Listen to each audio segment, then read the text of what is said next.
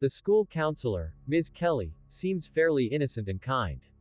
She's eager to have Max meet with her after lunch after missing a previous session and merely seems like a teacher who really cares.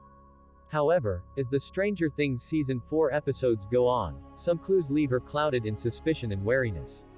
Max struggles to fully open up to her, and that might well be because of the intense trauma she's suffered. It could also be that, deep down, Max doesn't trust Ms. Kelly for reasons not yet known. The biggest indicator that Ms. Kelly could be Vecna's host is that 3 of his victims have been teenagers that she counseled. More so than this, all 3 of them reported the same symptoms to her. Yet, she doesn't flag this coincidence with anyone, despite Hawkins' weird past occurrences. She asks Max if she's still having headaches and nightmares but also doesn't give her any advice on how to cope, which is odd. Further evidence comes in that Chrissy's torment seems to get worse directly after her session with Ms. Kelly. She comes out of her office visibly distressed before being tormented by Vecna's curse with hallucinations of her abusive mother in the bathroom stall. If anything, the session with Ms. Kelly should have given her a certain amount of comfort, but she seemed more vulnerable than ever.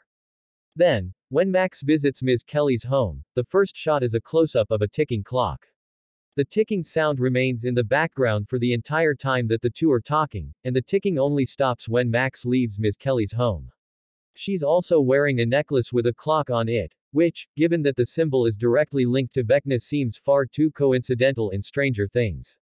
Ms. Kelly begins to ask more invasive questions regarding Billy Hargrove's death and seems more intent than ever on getting answers. It almost seems like she knows when someone's time is almost up and wants to make them as vulnerable as possible, so they have no chance of fighting Vecna off. It could be that Ms. Kelly is working with Vecna willingly. She could have been a worker at Hawkins' lab who knew him, or perhaps, the only one to show him kindness, given the fact that she is a counselor and it's her job to be understanding.